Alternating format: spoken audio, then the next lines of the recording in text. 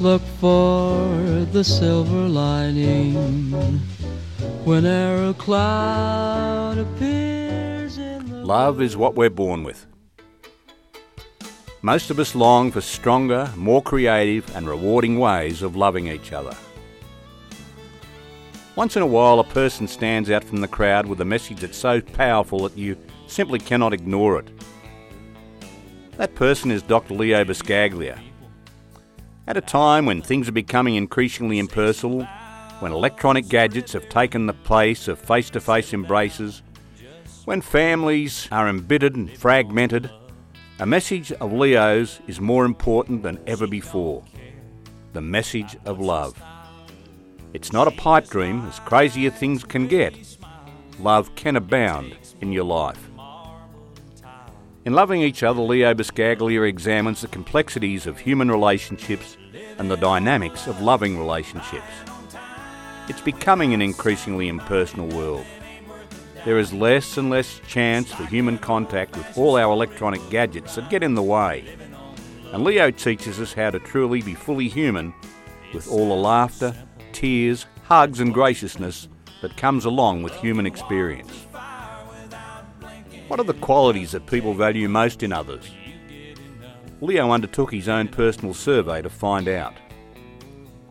Far and away, the most cherished quality in a loved one is the ability to communicate, to say what he or she feels and means. Why is it, Leo asks, that such a simple, natural thing can be so difficult? Leo also analyses other qualities important in maintaining close, loving ties.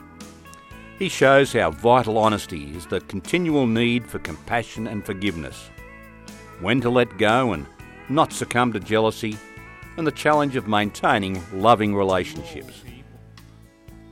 In Loving Each Other, Leo teaches that many of us actually feel guilty when we're happy. We must embrace each other fearlessly. Hugs are addictive. Once you start, it's a hard habit to break, and no one has ever died of an overdose. Too much happiness is lost in the pursuit of it. We avoid commitment because we're afraid it will destroy our individuality and our freedom. There is no better way of coming together than through laughter. Life was meant to be lived in surprise.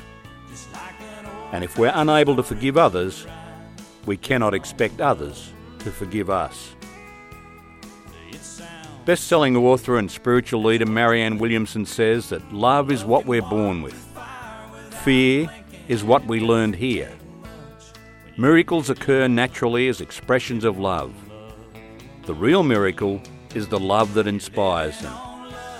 In this sense, everything that comes from love is a miracle. We're not held back by this love that we didn't receive in the past, but by the love we're not extending in the present. Love isn't a feeling, it's a doing. It's about giving without counting the cost, without any expectation of receiving in return. It's love that drives us to do all we do, say and desire. Love is a choice, not a feeling or an emotion. It's a decision you make every day of your life. Even when your loved one doesn't take out the rubbish or spends too much time at the shopping centre, or when your new haircut or outfit goes unnoticed, or when poor financial decisions set you back, you can still decide to love. Love is for better or worse. Love is our natural state. Love is what we're born with. The sheer joy available in the present moment when we are open and receptive to the world. Love is expansive, opening up, creating endless possibilities and unconditional surrounding circumstances. It's vulnerability at its finest, knowing that no matter what happens, we're living life to its fullest. Choosing to love isn't always easy, but it is worth the effort. So here are some ways that you can choose to love on a daily basis. Let go of the little things. If you're truly honest, you'll realise that most of them are little things. Give more than you take in your relationships. Love without strings attached. Communicate, communicate, communicate. Look at the world through your mate's eyes. Seeing things from their perspective helps you better understand their actions and motivations. Pay attention to your loved ones. Look at them and focus on what they're saying or doing. And before you blame, examine yourself first. Let it be okay that you don't see eye to eye on everything. Sometimes you just have to agree to disagree. Accept and celebrate your loved one's differences and uniqueness. Face it, you can't change them, but you can change your attitude about their peculiarities. Validate your loved one's feelings. Don't try to fix their perspective or contradict them. Accept their feelings without judgment or correction. Hold hands. Work as a team. And be flexible with your loved ones. While consensus is always the goal, sometimes we have to bend to the other's wishes. Share your vulnerabilities and fears with your loved ones. A load carried by two is easier than one carried alone. Be faithful to your loved ones, both emotionally and physically. Don't hide things from your loved ones. Trust is fragile. Handle it with care. Send love notes, a card, a text, voicemail, or messages on a sticky note. On the bathroom mirror will do. Laugh a lot. Accept and love your loved one's family and friends. Schedule time alone together, even if it's just a walk around the block or a drive in the country. Love yourself. You can't decide to love another until you can decide to love yourself. Love is patient. That means love extends grace.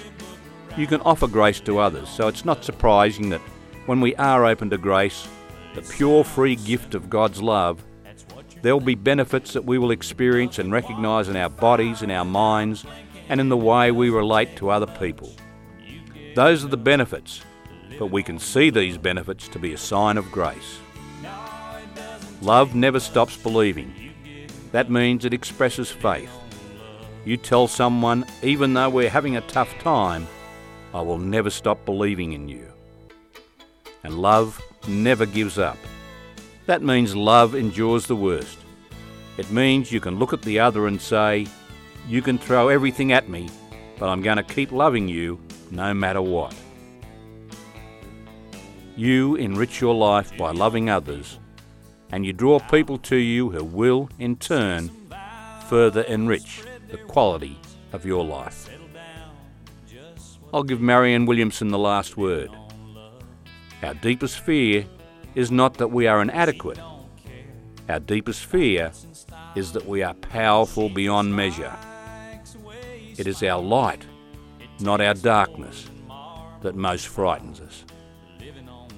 Look for the silver lining. This is Terry Lee. Time without somebody, nothing ain't worth a dime. Just like an old-fashioned storybook rhyme, living on love. It sounds simple, that's what you're thinking, but love can walk through fire without